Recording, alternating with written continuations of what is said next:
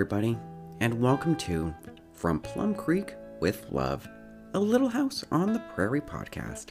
I'm your host, John Hernandez. I would like to begin this episode by making a quick correction in regards to last episode, Blizzard. I had mentioned after Mary, Laura, and Carrie had found shelter that Mary lit her match and then started the fire without lighting the candle first. However, gathering content for the Instagram account, I did notice, yes, Mary had lit the candle first. So, sorry about that, everyone.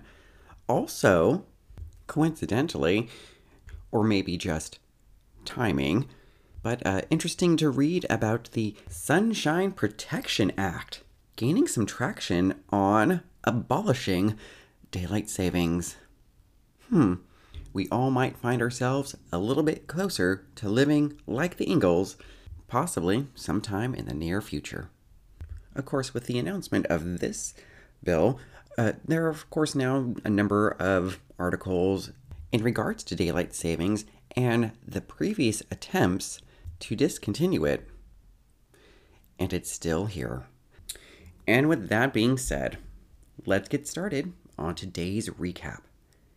Today's episode is entitled I'll Ride the Wind and debuted on January 10th, 1977. The episode was written by Harold Swanton and directed by William F. Claxton. We begin with an exterior shot. It is a field framed by two trees, and we see the silhouettes of two individuals out on a wagon. There's a team of horses, and a slow zoom-in reveals Mr. Edwards and shut the front door, the return of John Jr. Well, we get to see what the older boys do when they're not at school. John Jr. pulls a hanky, a red one, from his pocket and wipes his brow. There's a hawk screech overhead, and looking up, John notices the birds soaring. It's freedom, it's independence, seeing the world from another angle. Although he doesn't say it out loud, John Jr. is thinking, I'm like a bird, I'll fly away. John Jr. points out the soaring hawk, and Mr. Edwards states, Oh yeah, a chicken hawk. John Jr. is curious about what's going on in its head. Mr. Edwards seems confused. John Jr. states, Well, it's got a brain like we have. It's got a heart. What do you think it sees when it watches us pitch hay? P.S. John Jr. definitely had a growth spurt. On their wagon ride home, Mr. Edwards states, Sometimes I wonder about you, boy. You ride the wind, and I ride the hay wagon. He continues with, Farming is not so bad. At least you're your own man. Their wagon ride continues along until it is interrupted by Mary yelling out for John. It's like she hasn't seen him in 10 episodes, or 2 years. Prairie verse. Mary has come with a letter that has just arrived for John Jr. Apparently, they have been waiting for this letter. I have to mention Mary is overly excited at this moment. Maybe it's because, again, she hasn't seen John Jr. in 12 episodes. Anyway, back to the letter. John Sanderson Esquire. Apparently he sent in a collection of poems entitled Prairie Songs, which were well received. In fact, someone is coming down to Walnut Grove to meet up with him. Their name is Frederick Deering, to discuss something more with John Jr. John Jr. states, They're gonna buy my poems. And no, John, no, because they could easily say that in the letter. This is something bigger. Regardless, John Jr. is celebrating being a paid artist. I'm gonna get paid for doing what I love best in all the world. He looks at Mary. Well, second best. And it looks like they're about to kiss. Instead, they grab hands and go running off in the distance. We cut to the two of them crossing a small creek. John Jr. is continuing about the benefits of being a writer. You can live anywhere if you're a writer. And Mary says that she just wants to stay here in Walnut Grove. And John Jr. agrees to this. In our own house. In fact, Mary knows a place for us. A time and place for us. She's been thinking about it. And apparently so has John Jr. because he calls out the exact same spot. Sounds like they're still planning on this marriage. Again, remember John's pseudo-proposal back at the end of season 2 in Going Home? Oh, no, wait, they are actually still going to get married because John Jr. says he's about to propose a second time because before he was a kid and now he's an adult, grown up. He claims it's because he has money coming. And so John Jr. pours his heart into this. And FYI, Mary's disposition totally does a 180. Moments ago, she was cheerful in her tone, and by the end of all of this, it's like she's just been staring at a wall. John Jr. says, "Mary Ingalls, I love you very much. More than anything in the world. I want you to be my wife." Mary Ingalls? Thank you, John. And I'm guessing that's a yes. We now have that awkward kiss that follows, and maybe again, most likely because they haven't seen one another in so long. Cut to the Sanderson estate. It's dinner time. I feel as though it's been a while since everyone has been at the dinner table. Grace is busy saying grace, and when she's done, Mr. Edwards inquires about this poetry business. He doesn't seem too supportive. Apparently, at Miss Beadle's recommendation, John Jr. sent out a collection of his poems. He was told they're too good just to be sitting around in a notebook. Grace then states that they didn't bother to mention it because they didn't think nothing would come of it. And Mr. Edwards, "Well, maybe nothing will." It's at this moment Carl finally asks a good question. Something any artist has to eventually decide. How do you figure the price of your art? Or how do you figure out what a poem is worth? Mr. Edwards opens up with, well, it's the same way that they price corn, except it's not by the bushel. And John Jr. concurs. Oh, yes, they set up a scale and they weigh it out. So 16 poems at 182 lines equals 3¼ pounds.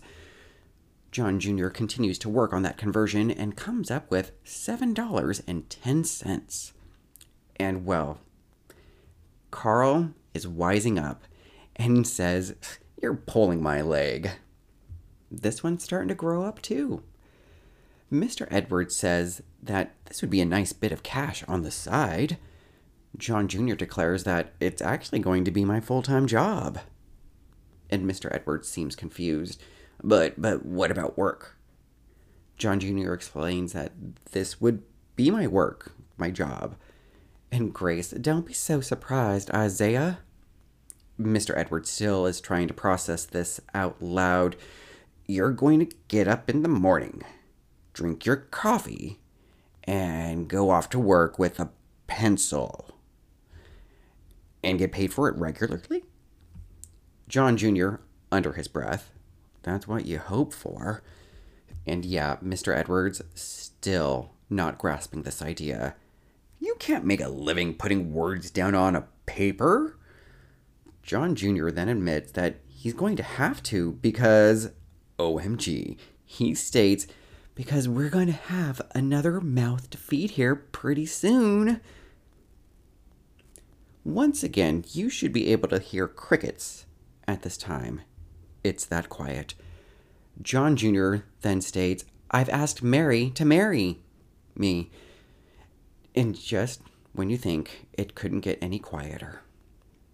And I have to say, Carl and little Alicia, they have the best seats in the house for this scene. And well, to know what's happening on the flip side, we cut to Plum Creek. Charles is lighting up in the house and inquires to Caroline about the Rasmussens. Apparently they're selling their place and possibly moving east. Charles is interested in buying their mare. Mary pops her head out from the loft and shares the news about the man coming to visit John Jr. about his poems. There's no mention about Engagement 2.0, however. Charles continues to puff on his pipe, still talking about this horse, and Mary comes out, name drops Frederick Deering, the man coming to see John Jr., and Charles is only half listening at this moment, because Charles clearly has his focus on this Rasmulen's horse. Mary, once again, comes out, and apparently she has that letter from John Jr. memorized, because after reciting a portion of it, she then states, "We're going to save our money and put it in the bank." It only takes a moment for it to sink in for Charles. Huh? What? Who's we? And Mary says it, "John and I, for a house, a place of our own." And I'll confess, I have the same expression Charles has at this moment. But Caroline, she's sitting in her rocker, and she shrugs her shoulders and says, "Why not?" The conversation continues a little bit, but the most important takeaway here is that at the moment, Mary is 13 years old. And that's when Caroline throws it out there. That's close to the same age that her and Charles were when they started to court. We cut to daytime. Mr. Edwards is leading a wagon, and Charles is sitting shotgun. "You know, Ingalls, I don't know as if I'd pick you to be a relation." Truthfully, they're practically brothers already. This is when Charles essentially gives his blessing to this marriage. However, the marriage will not take place until Mary turns 15, which is still a year and a half to go. As they ride on, Mr. Edwards continues that he's not entirely sure about this whole making a living off of writing thing. But I do have to say, the next thing Mr. Edwards mentions is kind of cute and shows that he has been paying attention. "Byron was a lord? What do you figure a lord makes?" And Mr. Edwards continues that John Jr. is just a pup, but bemoans that he can't say anything to him, though, and states that John Jr. has to make his own choices, but he will be there to give advice, only if asked for it. We cut to John Jr. and Mr. Edwards pitching some hay, and we hear Carl announce the man, Frederick Deering, is on his way. John Jr. leaps out of the wagon and runs home. Mr. Edward follows behind after instructing Carl to stay with the wagon and horses. Cut to the Sanderson estate. Frederick Deering is very impressed with John Jr.'s work. He goes on by saying, "Imagination is a gift. It can't be taught or learned. You obviously have it." "What do you want to do, John?" John doesn't hesitate. He flat out states, "I want to write." John Jr. is then asked, "Do you work hard at it?" John Jr. states that it just kind of happens. He relaxes, and there are plenty of thoughts in his head. Plots, people, and when he relaxes, things just kind of happen. Frederick Deering states, "You have talent and imagination, but the one thing you need is discipline to shape it." He continues that John Jr. is off to a fine start, but his work is not exactly ready for publishing. And this is when he shares the news that each spring, the Pathfinder, the publication Frederick Deering works for, that each spring they pick someone from the farming communities and send them to school, in the promise that they might have another Sam Clemens or Colin Bryant. And this is when John Jr. is offered a full ride scholarship for 4 years. Board, room, tuition. Grace celebrates. Mr. Edwards is silent. John Jr. is handed the proposal and told to look it over before making the big decision. Furthermore, we are informed that if he turns down the proposal, that they do have another prospect in mind. So please take your time, but let us know ASAP. We then say goodbye to Frederick Deering. Grace and John Jr. are very jubilant, and when Grace inquires to Mr. Edwards' feelings, silence is the answer. Mr. Edwards has left the building. John Jr. grabs his cap and runs out after him. Mr. Edwards is heading back to that hay, and John Jr. says that he's going to come back and help as soon as he tells Mary about everything. Mr. Edwards, don't bother. I've loaded things by myself plenty of times. And besides, you've got better things to do than chores. John Jr. pauses.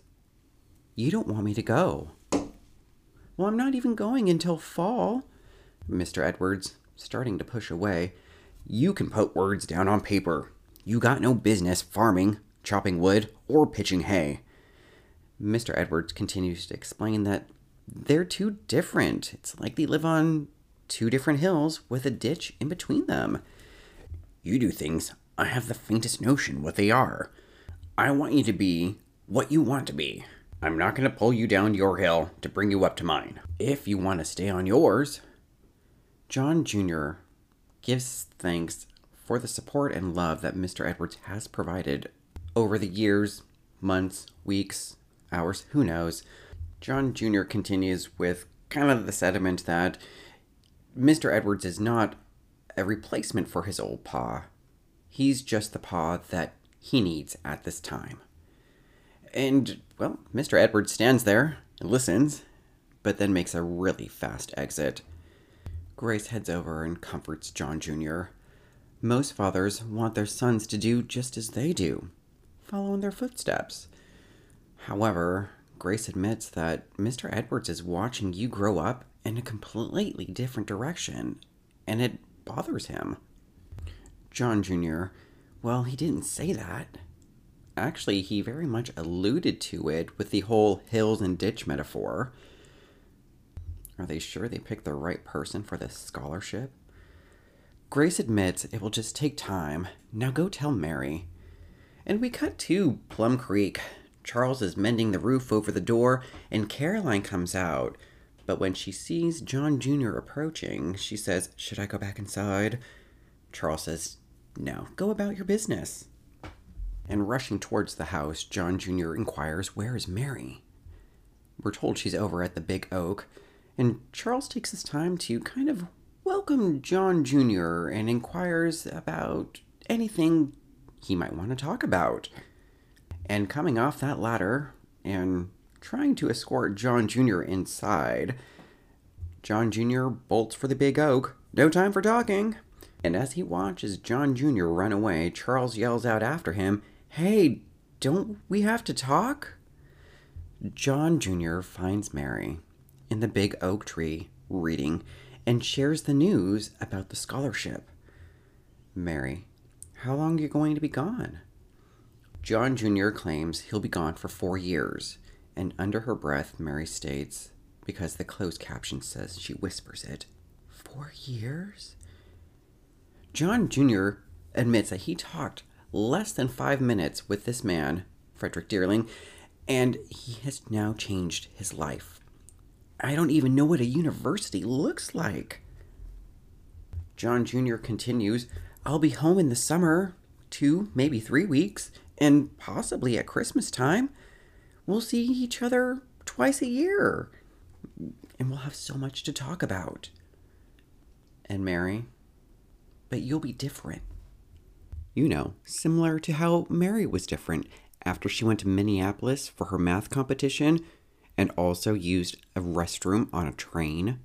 Back in season 2, Pride of Walnut Grove. Oh, anyway, we're about to have a lover's quarrel. Oh, and we finally are informed that John Jr. would be heading to Chicago. And Mary claims, it will be like living on the moon to Walnut Grove. And John Jr., he looks torn. Well, what do you want me to do? And Mary tells him to go, and she should. You can't turn this down. When it's done, we'll both be glad you did it. That's when she gets up and announces that she's got to go home.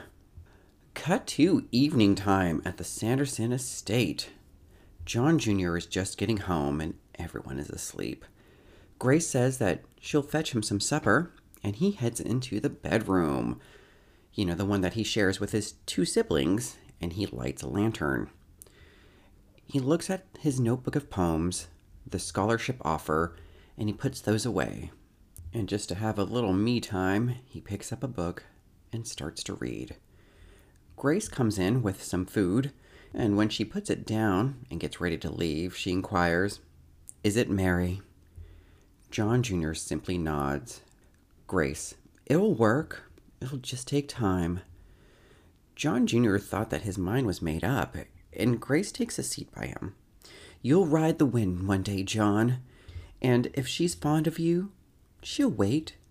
And John Jr. inquires out loud, "Will I be the same?" And Grace flat out says, No, not at all. Nope, no. "But neither will she. She'll be a woman. You'll be a man. And you'll see one another in different eyes." John Jr. admits that he just doesn't want things to change. And Grace can't help it now.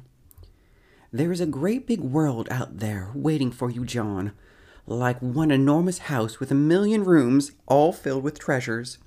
And at university, they will give you the keys." John Jr. inquires about Mary. And Grace, "She's a bright girl. She can achieve anything she sets her mind to." Because remember, she's an Ingalls. John Jr. continues, "If I go, things will never be the same."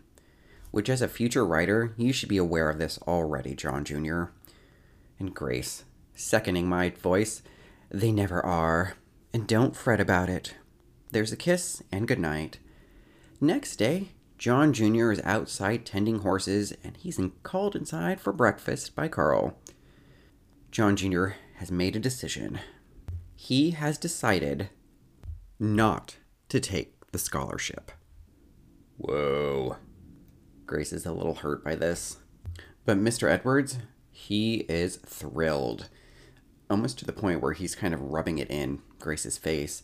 Yep, John Jr. has decided to turn down a 4-year full scholarship and to stay home in Walnut Grove so he can be just like Mr. Edwards. I say that out loud and it does sound a little mean, but come on. Actually, John Jr. goes so far as to say, even with 4 years at a university, there's still no guarantee I could be a writer. And he's told that he doesn't need promises. He just needs an opportunity, because you only get one shot. Do not miss your chance to blow. This opportunity comes once in a lifetime. Grace is slowly starting to raise her voice. "They are offering you the world." And John Jr., my mind's made up. My world's right here. This is when Mr. Edwards stands up, tells John Jr. to go get his girl, because he has something to show him. Once John Jr. has left the building, Grace pleads with Mr. Edwards, "You can't let this go on." But Mr. Edwards has been waiting for this opportunity. You heard him. His mind's made up. A man's decision. Grace, a man's decision? A boy made. Mr. Edwards scoffs and heads outside. Cut to Caroline milking the cow at Plum Creek. A barking Jack announces John Jr.'s arrival. Charles decides it's finally time to have that talk. Other than hello, the only words out of John Jr.'s mouth is, "Where is Mary?" He's told that Mary left 5 minutes ago. And as Charles goes to put his arm around John Jr.'s shoulder, trying to escort him into the house, John Jr. pulls a slick move and spins away from Charles and yells out, "I gotta catch up, gotta go." Charles, "Don't you think we ought to have a talk?" Caroline giggles. John Jr. catches up to Mary and Laura, which, FYI, Laura has not said a single word so far. John Jr. starts to pull Mary along, but Mary proclaims, "I'll be late for school." John Jr. says he has something really important to share. And, well, Mary hands her books over to Laura and they leave her. Back with Mr. Edwards. Apparently Mr. Edwards has been planning some things out too. He's talking about the adjacent property being 80 acres. They could do winter wheat. They could borrow Charles's team. If that's not enough, Mr. Edwards has plenty of ideas for farming the house type, the porch of the house, the location of the house, the chimney. And not only that, Mr. Edwards has already talked to Mr. Hanson about the first jag of lumber. Again, P.S., no one has really talked to Charles yet about all of this. Mr. Edwards even proclaims they can start building tomorrow. Hugs all around. We cut to evening at Plum Creek. Supper. Charles inquires, is anything the matter with Mary? And Mary, with her head down, no, not at all. I'm just not hungry. And finally, Laura says something, only to be told to hush up by both Mary and Carrie. Mary continues, I'm just not hungry. Charles tries to push this just a little bit more, and Caroline knows her daughter, and instead quickly hands a bowl of the stew and says, here, have more. Looking around the table, Charles is definitely out of the GT loop. Girl talk. There's a knock at the door, and it's John Jr. He's finally come to have that conversation with Charles.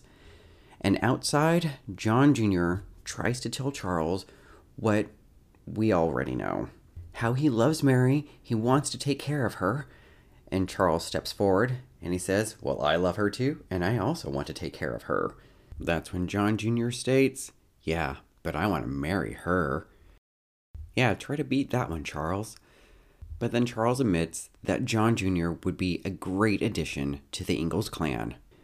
John Jr. has a seat, and this is when Charles inquires about choices. You sure about your mind being made up? What about a few years from now? This opportunity is once in a lifetime. You are giving it up. Once you're married, all that is in the past. There's an eye roll from me because times have changed. John Jr. admits he knows his choice. And well, this is when Charles finally delivers the last bit of information John Jr. was not aware of, that they can marry. However, they have to wait until she's 15. Another year and a half. There's a pause before John Jr. says, that's an awful long time. Charles, you spend the rest of your lives together. That's a long time. That is both tea and shade. Inside, Laura is being a pesty middle sister. It's kind of cute. Caroline assures Mary that things will be fine. But the expression on Mary's face, there's some doubts. Charles returns and mentions that he hopes the stew hasn't gone cold. There's silent stares at him from all around the table. Oh, yeah, you're also engaged. Which, I have to confess, is an awkward sentence to have to say about a 13-and-a-half-year-old. Mary then inquires, where's John Jr.? Charles says, I sent him home. It's dark, and you're engaged. Well, maybe Mary should excuse herself and go out to the barn, like last time back in Going Home. Back at the Sanderson estate, John Jr. starts packing his books into a box. He takes a moment to look at his Prairie Songs notebook, and it looks like he's accepting his choice. We cut to John Jr. seriously starting construction on this house already. Mary stops by with some cornbread and buttermilk. Gross. And a book from Miss Beadle. Robert Burns. John Jr. looks at it and then hands it back to Mary and says he's not interested. Mary tries to sway him, but he's getting a little flustered and announces that, I told you I'm not interested. I've got no time for books. I'm building a house. Isn't that enough? Which, that's a lot for a 13-and-a-half-year-old to process. Then John Jr. confesses, I'm done with writing poetry, books. And the sooner you accept that, the better off we'll be.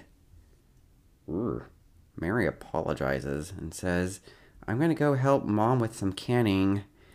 And as she leaves, she intentionally also leaves the book behind. Back at the Sanderson estate, John Jr. is at the table, and Grace is in her rocking chair thumbing through the book. You look at this? John Jr. says no. She then starts to recite the Mary poem, which begins, Oh, Mary. She continues until John Jr. finally tells her, "Grace, I do not want to hear poetry." He offers no explanation and also states, "Do I need one?" Mr. Edwards comes home and announces how Charles will lend them the team so they can start breaking ground on crops tomorrow. We gotta get those crops in before it rains. Mr. Edwards is just beaming. He is so happy with all of this. And meanwhile, John is still at a seat at the table and he just looks awful. Mr. Edwards then has a seat next to John Jr. and says, "I can tell something's up. What's eating you, John?" And John Jr. is in denial and says nothing. In the background, Grace mentions that she'll return the book for him, and that's when he says, "Well, I got another one too, if you don't mind returning that book to Miss Beadle as well." He then heads into the bedroom. Mr. Edwards says not to fret. He's had a big day. He's tired. But according to Grace, John Jr. is empty. There's something missing from him. She reminds Mr. Edwards about the conversation earlier in the episode where he stated how him and the boy were different.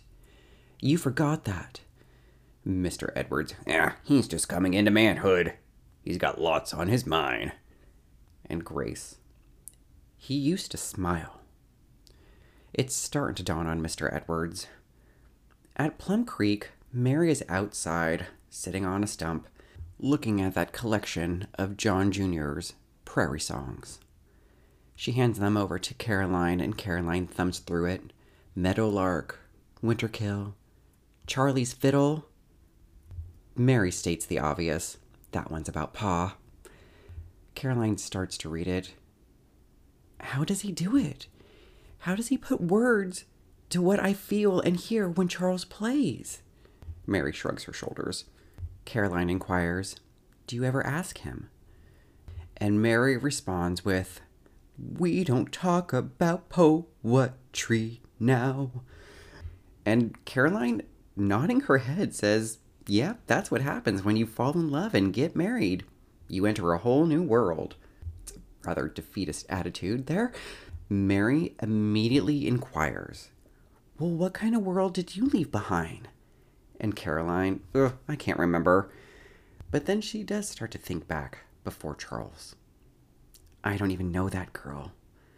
The things she wanted to do, places wanted to go, the person she wanted to be.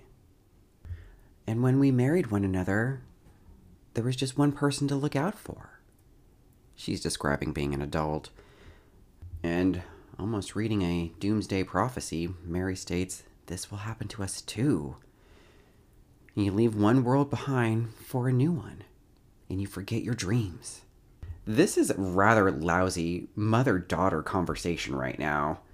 Mary continues that John has just forgotten about poetry. But this is when Caroline speaks up and says, "Well, your pa still plays the fiddle, doesn't he?" She tells Mary not to fret about it. It happens to us all. Things never stay the same. There's a kiss and a goodnight, and Mary is left with her thoughts. We cut to the next day, and Mr. Edwards is making progress on this house construction. This is when Mary stops by, and she sees John Jr. with that team plowing the field. And, well, Mr. Edwards is just continuing on about specifics for the house. Without looking at Mr. Edwards, Mary starts that all of this that is happening, it's a dream. Talking about the house and the field, flowers, weeds, it's all a great dream. Mr. Edwards, no, it's not a dream. It's real. And that's when Mary lets it be known. And that's what's wrong. And you know it's wrong just as much as I do. Mr. Edwards chuckles. "There's nothing wrong. He's doing great. He's doing it all for you, Mary." And Mary, the tears are starting to come out. "That's what's wrong. It's for us. But it's not for him. This is not his life. He was born to books and to words and the music he can make with them." Mr. Edwards is really trying to put this fire out, but Mary is not having it. "You know it's true, and we're taking it away from him. She finally turns to Mr. Edwards. He'll stay if we ask him, but his life will be gone from him. I want him here more than you, but not that way. And I don't think you do either. Do you? Mary turns and runs over to John Jr., and they embrace. We cut to Engine 3 at the Springfield train station. Well, I guess it must now be fall. Mary is waiting there. In fact, the entire Ingalls clan and the Edward Snyder Sanderson troupe are also there. Caroline hands over some cakes and a few sandwiches to John Jr., and Mr. Edwards tells him to keep an eye on his pocketbook, which John Jr. admits Mr. Edwards has told him a dozen times. And not only that, he states, we'll be thinking about you all the time. John Jr. approaches Mary and tells her, I'll be home for Christmas. Mary inquires, You'll write? And John responds with, Always. We hear all aboard. And in a quick moment, John Jr. tells Mary, I love you. He runs, embraces all of the family, and then runs aboard the train. And he stays outside on that fancy caboose.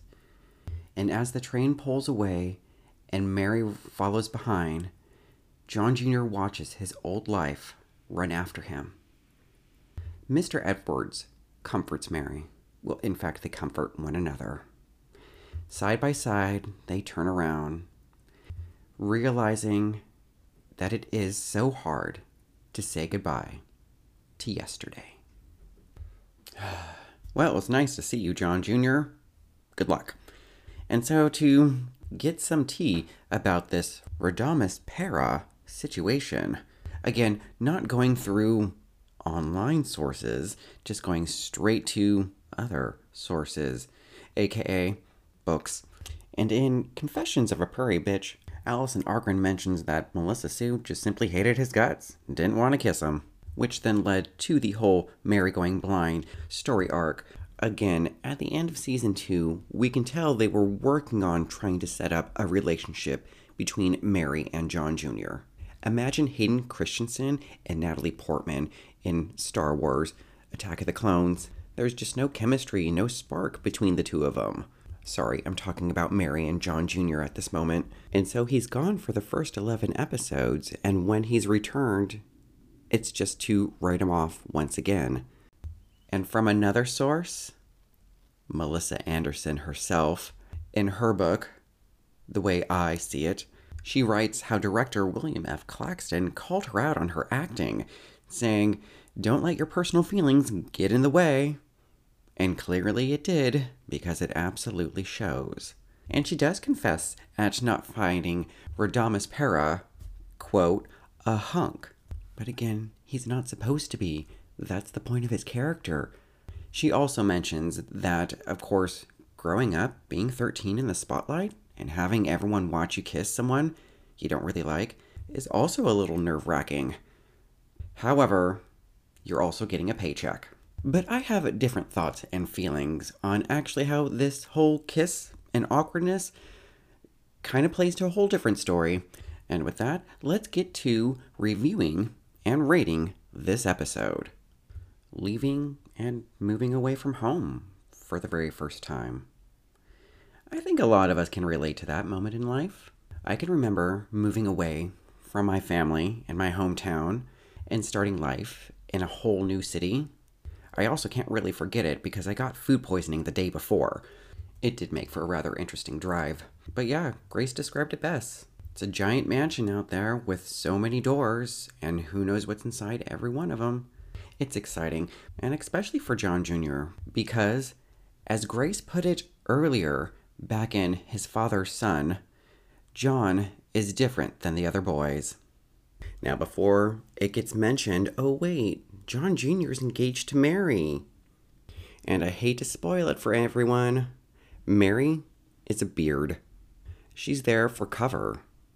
And she just may not know it. That awkward kiss between the two of them, I've done that awkward kiss before. Just to save face, just to appear, quote, normal in the environment. And although it's not said anywhere, and of course this might lead to some dispute, but John Jr. Sanderson is gay. And he is trying to fit in Walnut Grove because this is the only world that he knows. But for a person like John Jr., he needs to get out. To put it in perspective, John Jr. could essentially be Cody Smith-McPhee's character in Jane Campion's Power of the Dog. However, in this case, John Jr. is doing all that he can to essentially deny it by continuing to go through with this whole sacrifice of building a farm, a house, and a family, and essentially giving up on his passion. John Jr. wants to be a good son, but he also doesn't want to give up his old life and his old world, and all of this reminded me of another TV series with almost the exact same predicament, also starring another Gilbert. Back at the end of season 5 of Roseanne, Darlene Connor was, one, accepted and granted a scholarship to a school in Chicago, but her parents deny it because she's still in high school at this time. And over the next episode or two, we slowly see Darlene start to just, I don't want to say downward spiral, but she's kind of just giving up on all the things that she was passionate about. And that's when Roseanne finally decides to pretty much kick her own daughter out and tell her, you're going to go to school. And Roseanne has her own feelings about that because she does state, our daughter went out to find herself a life, and she did, and now we're going to deny her it. Not exactly Mary's sentiments, but close enough. Yeah, John Jr. is just getting pressure from everyone around him to stay, except for Grace. And that gracefully takes us to this week's Little House moment, which is that shared awkward kiss between John Jr. and Mary. From behind the scenes, yes, it's a very awkward kiss between the two of them, but as I watched it, I don't see an awkward kiss between a young couple. I see a young boy who's conflicted. And maybe it is an awkward kiss just because they're teenagers. And regardless of acting, maybe John Jr. just doesn't want to be pursuing this life, even though it's the only life he's ever been aware of. And he does decide to stick with that life up until Mary tells him at the end that he's got to leave. Because Mary knows the truth as well. This life is not for him. And with that, let's finally get to rating this episode. We have seen Carl Jr.